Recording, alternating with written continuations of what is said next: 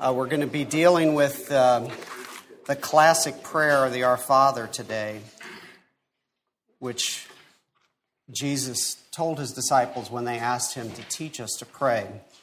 And it's only fitting that I would start with a cute little story that you've probably heard. It says a dad was listening to his child say his prayer, "Dear Harold." At this, Dad interrupted and said, "Wait a minute, how come you called God Harold?" The little boy looked up and said, "That's what they call him in church. You know the prayer we say, 'Our Father who art in heaven, hallowed be thy name.'" So if we could just pray for a moment. Father, we come before you and we want to learn how to pray. We know that we don't know how to pray as we ought. We trust in your teaching. We trust in your Holy Spirit to teach us about prayer. Prayer is, in my opinion, the most vital link that we have to you. Intimacy with you, being one with you. Lord, I just ask that you would anoint this message and open our eyes and our ears and our hearts to receive your word, that we might be more contemplative in our relationship with you, that we would be closer to you, that we would see you as everything that we need in life. You're above everything and all things, more important than anything. Give us that vision of who you are and teach us to pray. We ask this in Jesus' name. Amen. If you wouldn't mind, the first scripture, it's from the Amplified, Matthew 6:6-15. If you wouldn't mind reading this with me. It's a little bit cumbersome because it is the Amplified, but I think it's important because there's certain emphasis that the Amplified puts on it, and I'd like for us to pray it out loud together.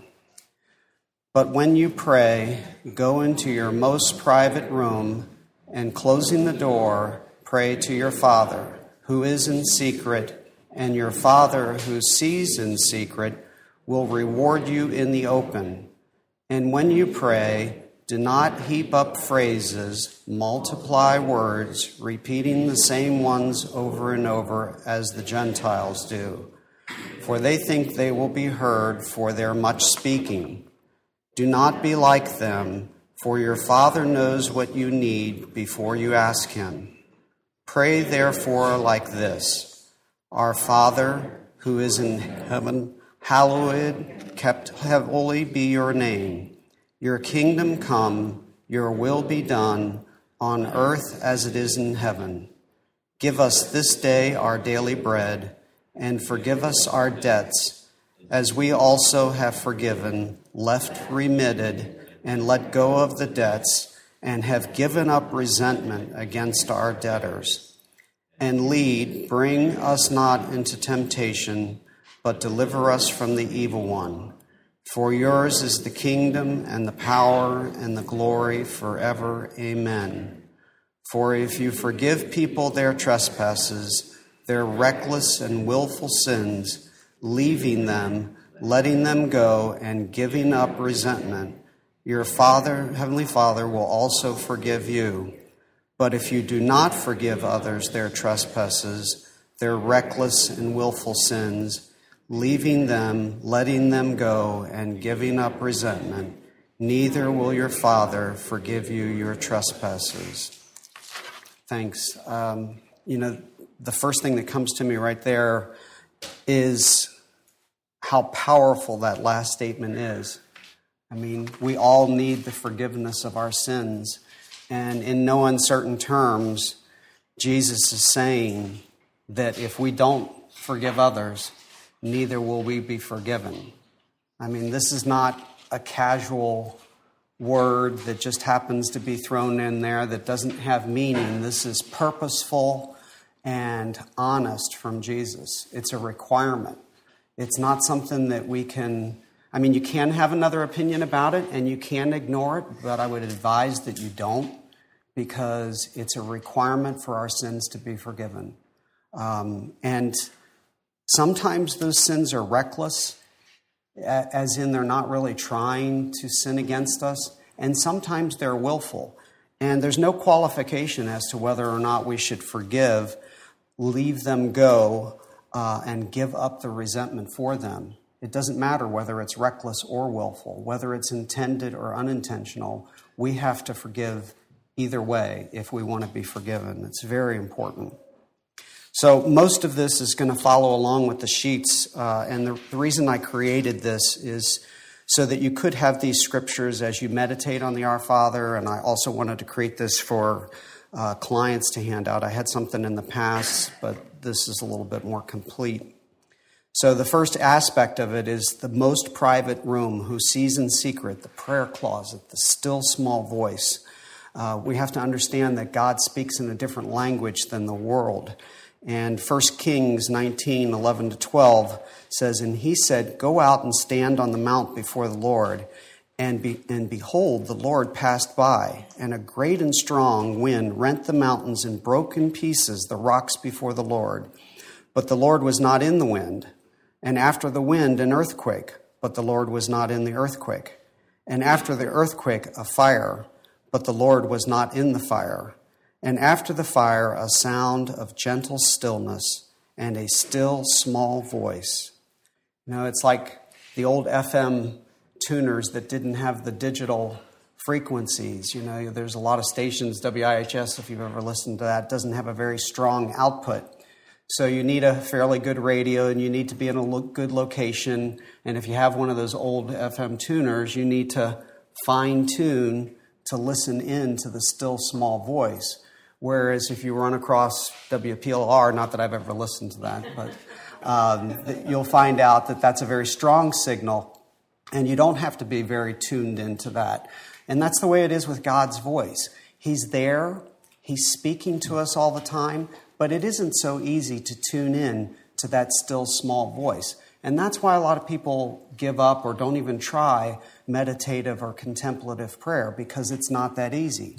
It requires a discipline. It requires a focus of our attention. And that, in our attention deficit society, isn't easy to do. But be encouraged, even though it is hard, even though it is challenging, that frequency is pumping out 24/7. He never stops. He's there. He's here. You know, be joyful. In the presence of the Lord is fullness of joy. He's here with us today, and He's here with us every time we focus our attention on Him.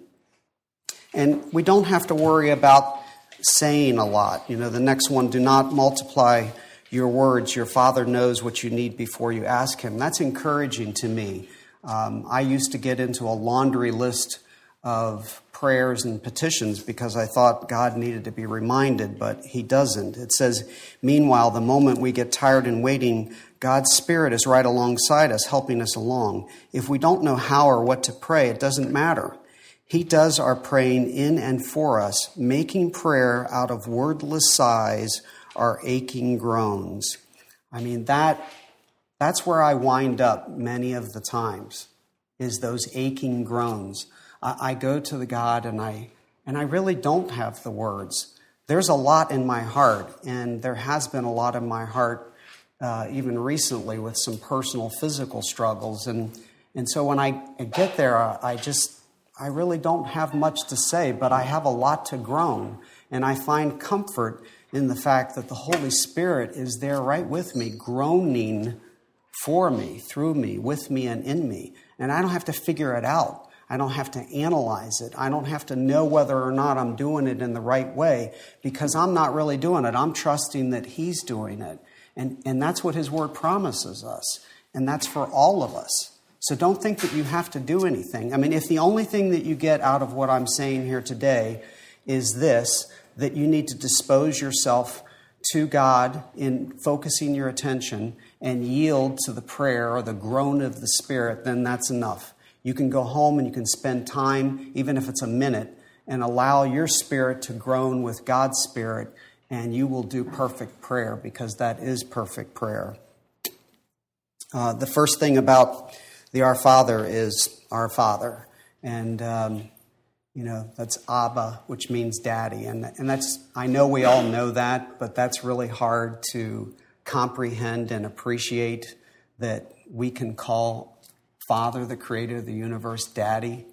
You know, I mean, the implications of that are just so focused and intentional and profound that really I can't describe what that means, but I would encourage you to understand that your daddy is the one that you're talking to. Hallowed, kept holy be your name. I think the concept in this is that we, as the scripture says in Psalm 100, we enter with the password, thank you. Make yourselves at home talking praise. Thank him, worship him. Enter his gates with thanksgiving. Enter his courts with praise. That's how we begin. And quite honestly, as I shared with you before, speaking from personal experience lately, it's groans, not thanks and praise, that I'm coming to him with. So in order to start with thanks and praise, I have to make a deliberate choice to thank him and praise him. But I can assure you that if you do make that choice, if you sit down and even think of a few things that you can be thankful for, no matter where you're at in your life, no matter what you have endured, I assure you that you can find a few things that you can be thankful for. You may need to be deliberate and recall them, and it may have happened a while ago, and you may be tempted to think, God, what have you done for me lately? But if you recall the things that he has done, even if it has been a while ago, you can recall that. My wife and I had the privilege of going to the Holy Family Passionists retreat house last night. A friend bought me a ticket for their Easter concert, and I lived in the monastery for the summer of 1978, which is where I met my wife. I met her at Hartford Hospital, but I was living at the seminary at the time.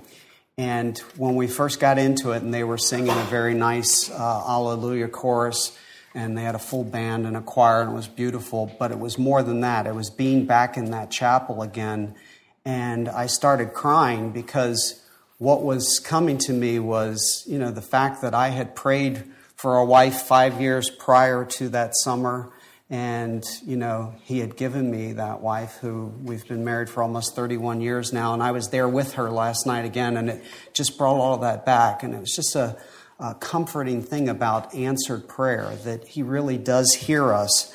And I thanked him genuinely for something that I recalled many years ago. So even if you have to go back many years, you can find something to thank him for and enter into a spirit of praise. This next area is the names of God. And to be honest with you, when I meditate on the Our Father, I many times just get stuck right here. In other words, my whole time, which might even be an hour, is time that I can't get past whose God's name is. Because basically it means everything. It means the forgiveness of sins most of all. And when I start off praying, I'm just so grateful. One of the things that I'm grateful for is that he forgives me my sins. And one of the reasons I'm so grateful for it is because I keep sinning. I mean, if I could say, thank you for forgiving me and it's over with and I start anew and I don't do it anymore, that would be one thing. But it keeps on happening. And the fact that he keeps on forgiving me, I can't tell you what that does for me. I need that. His mercy is renewed every morning. Thanking him for what he has done in terms of forgiveness is just amazing. I thank him for his Spirit, the fullness of his Spirit. And you see the names of God and the meanings of them. The third one is something I've been really praying for and thanking him in advance for. Jehovah Rophe, Jehovah heals, for health and soundness of body. He grants our success. Jehovah Jireh, he's our provider. And he grants us security. Jehovah Nisi, freedom from fear of death and hell.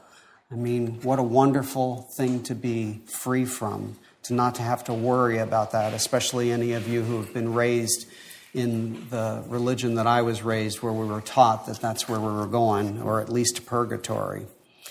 So the names of God, and these are only some of them, Google names of God and see what you come up with. There's a tremendous amount. You can spend time on each one. And what does that mean to you personally? And basically, to summarize this, I would say that God is whomever we need him to be, whenever we need him to be it, wherever we need him to be it. I'd like to show a video clip. You've probably seen it before, but it's a really, wonderful summary of this concept of Father being everything for us. Basically, just as an introduction, it says, and it's a true story, by the way, a son says to his father, "Dad, would you be willing to run a marathon with me?" The father, despite his age and heart disease, says yes. And they run the marathon together. The son asks, "Dad, can you run another marathon with me?" Again, the father says yes. They run another marathon together. One day, the son asks his father, "Dad, would you do the Ironman with me?" Now, just in case you wouldn't know, the Ironman is the toughest triathlon in existence. 2.4 mile swim, then 112 miles by bike, and finally another marathon, 26.2 miles running in one stroke. This is a video about a father doing that for his son. Can we turn the lights off, please?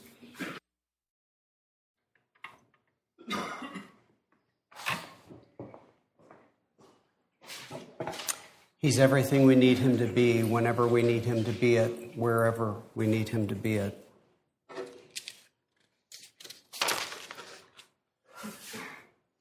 The next portion of the Our Father, your kingdom come.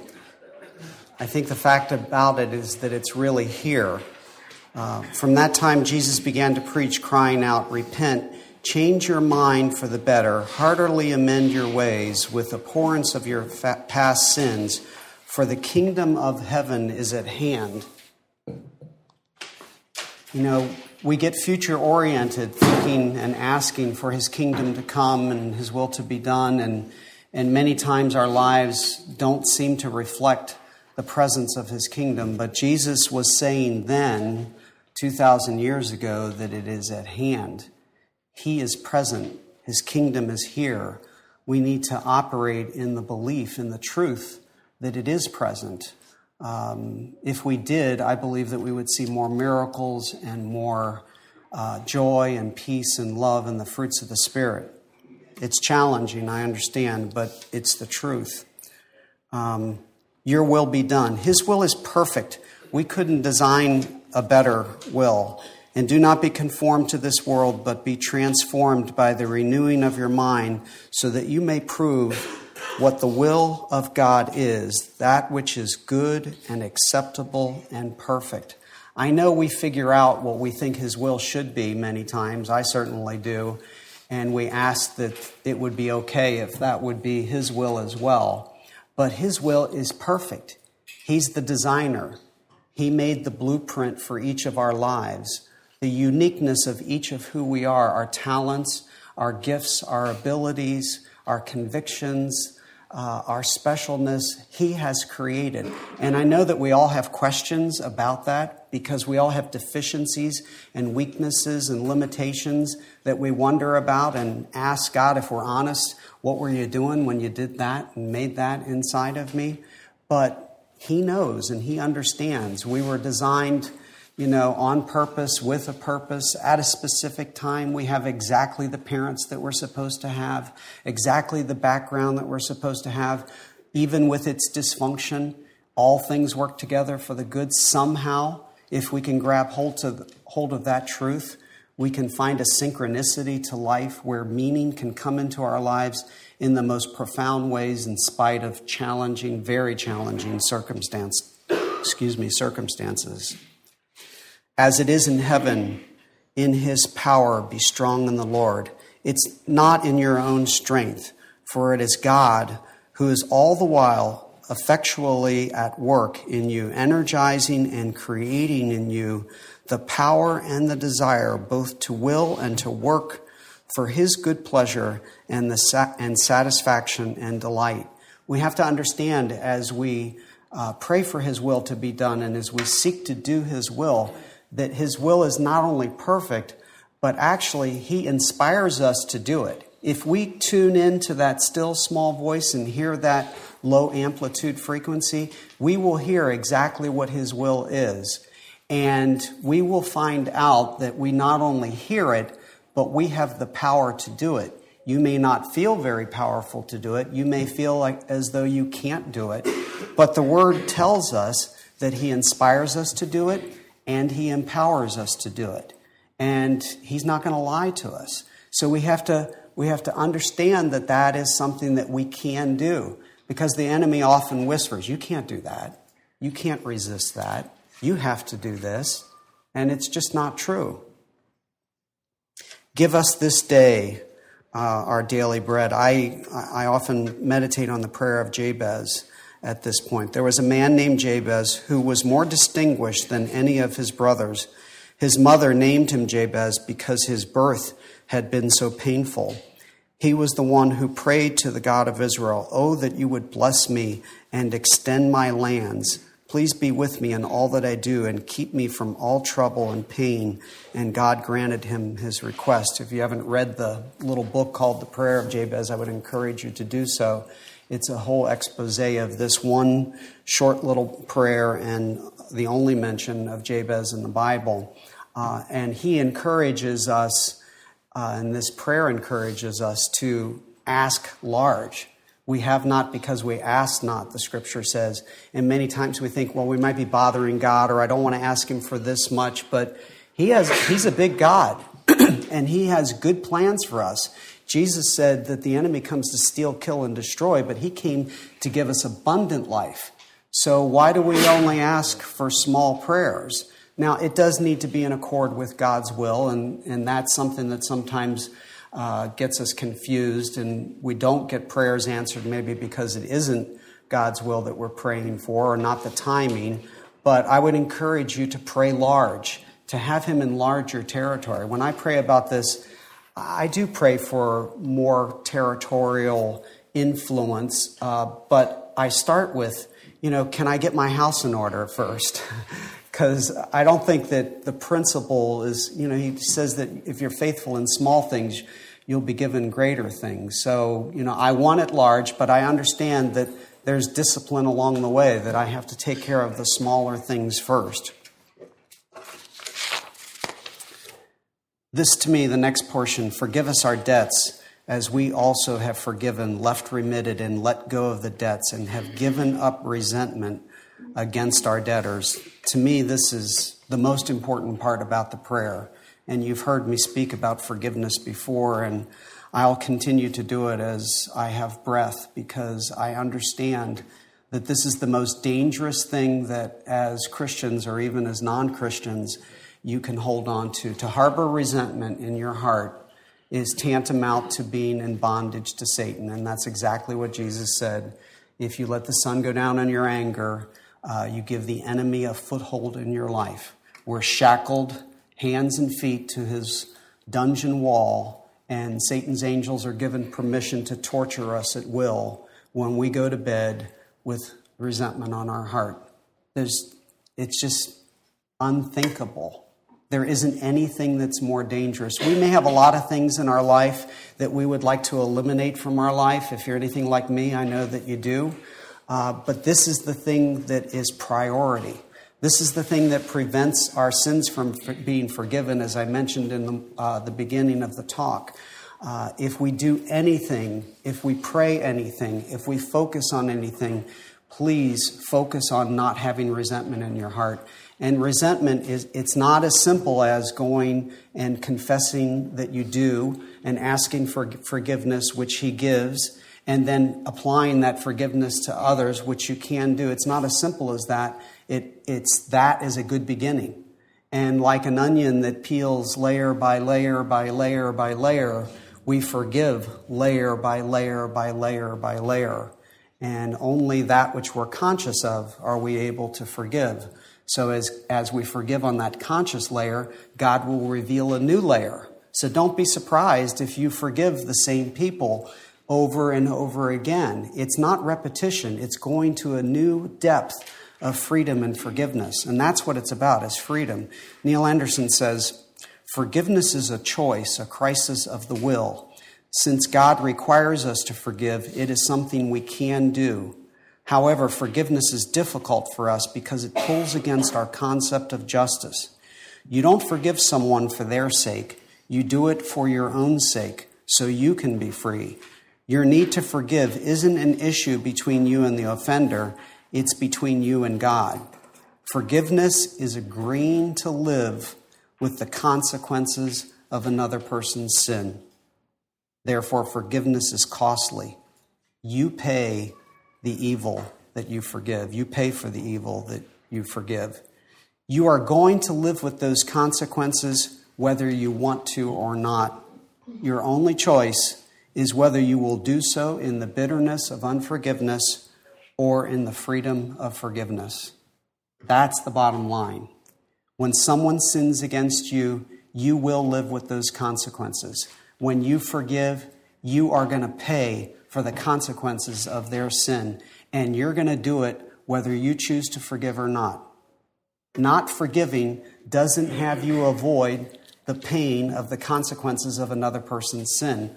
But what forgiveness does do is it frees you from the unnecessary suffering that's associated with the consequences of us not forgiving.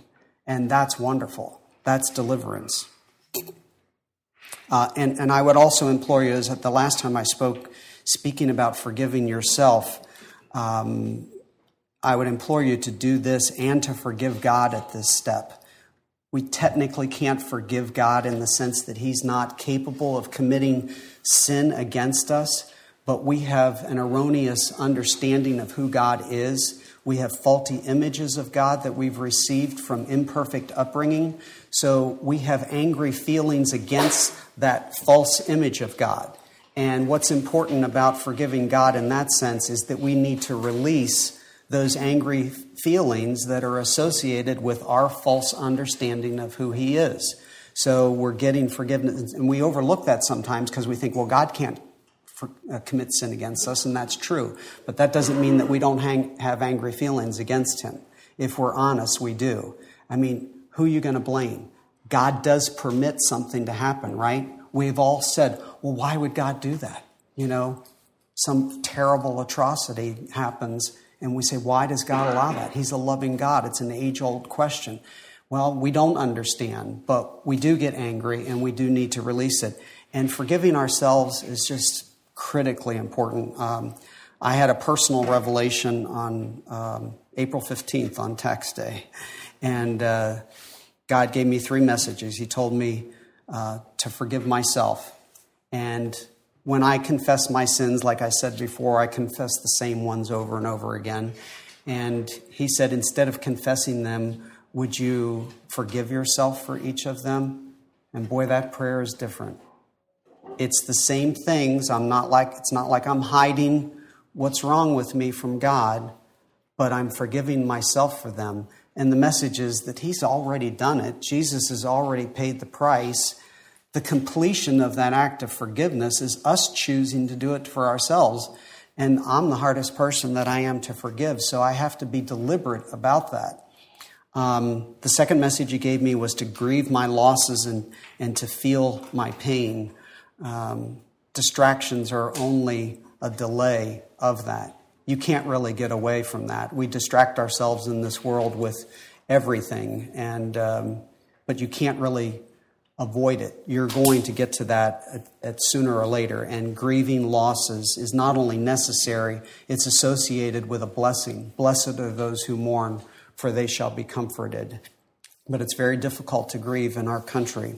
The third message He gave me was love the one I'm with, and not in the sense of what Crosby, Stills, Nash and Young were talking about, but in the sense that whomever I'm with, if I'm working with a client, that's the person that I should be attending to.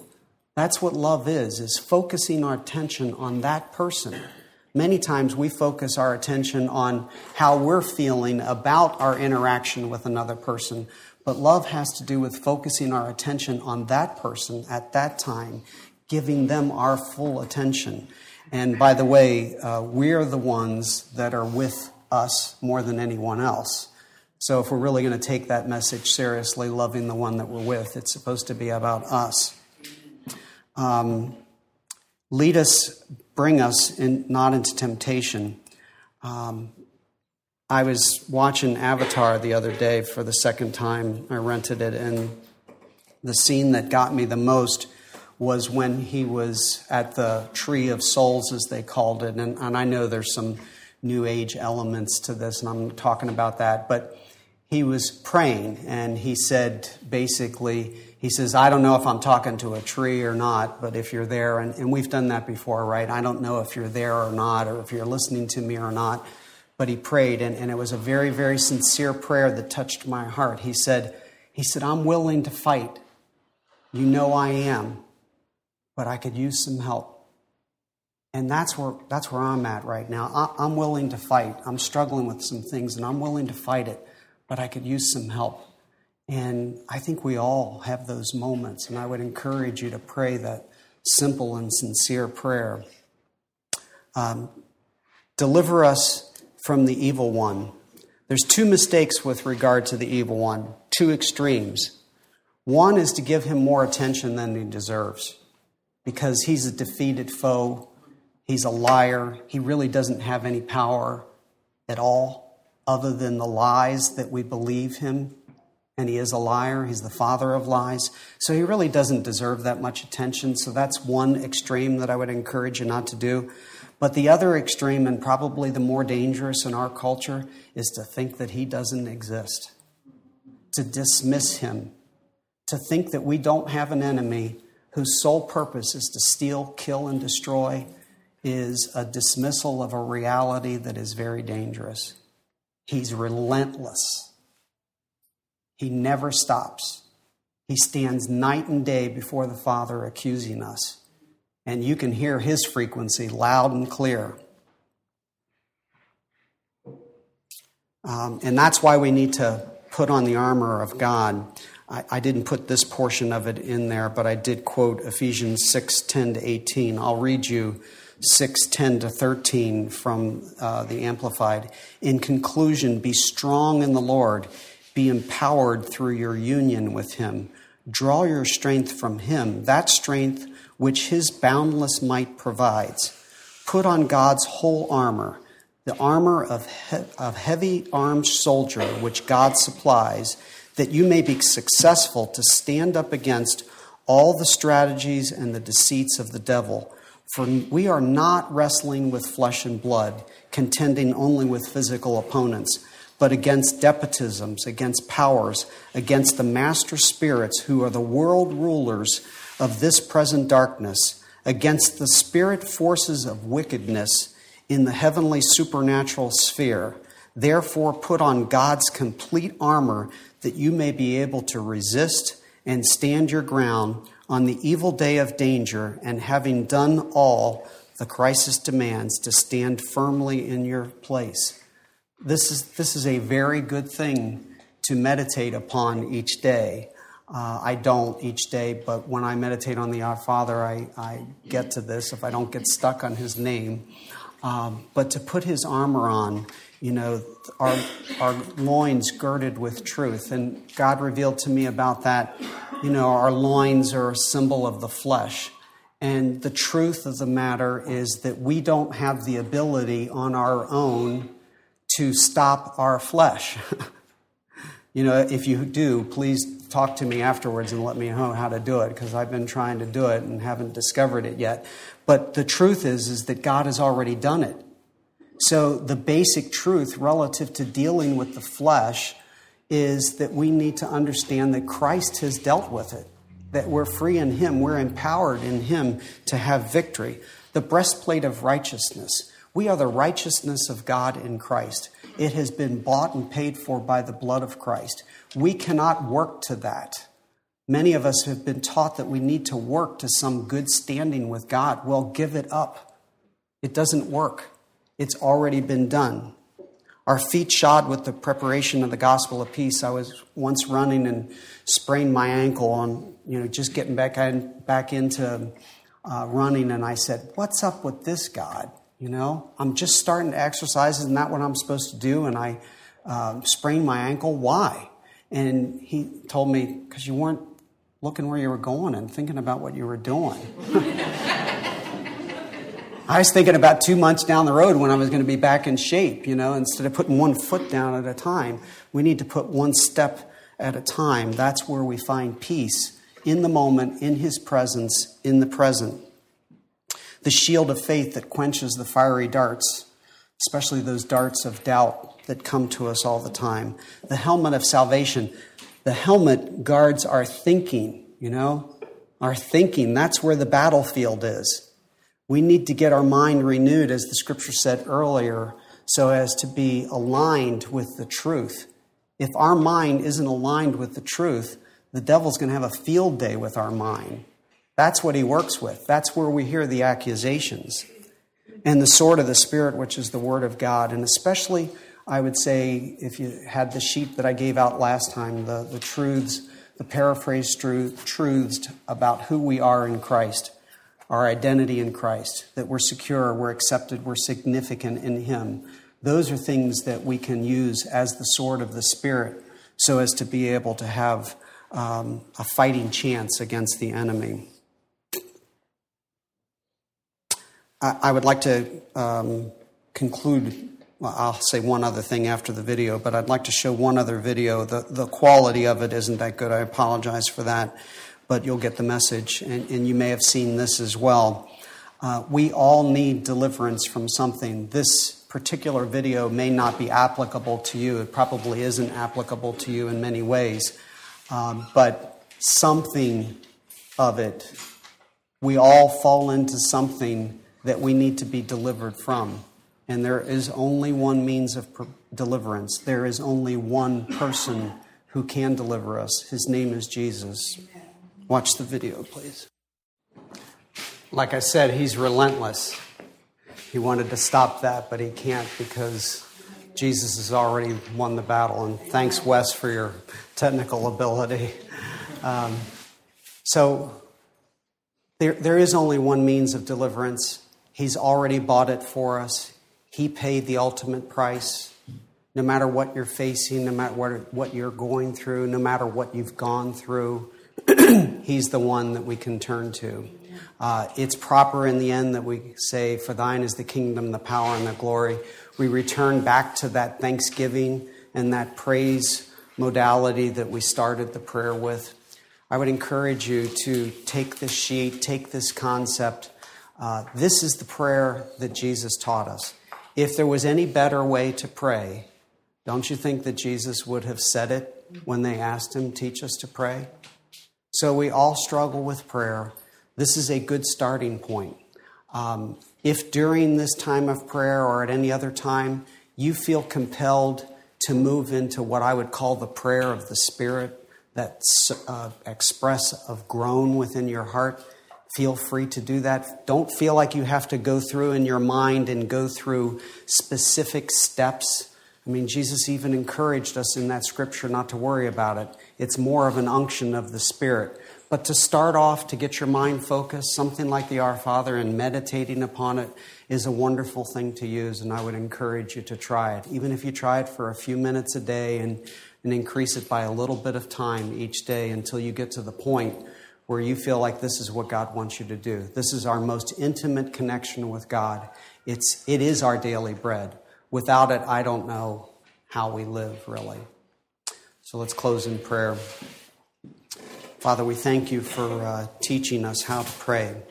We thank you for giving us a specific example that is so all-inclusive, that speaks about who you are as our Father, that lets us know that your will is perfect and that you've given us the power to do it, to encourage us to avoid temptation and to avoid the sin of resentment, and to provide for us your armor that protects us and delivers us from evil. Lord, you just know exactly what we need, and you've planned it out before the dawn of time.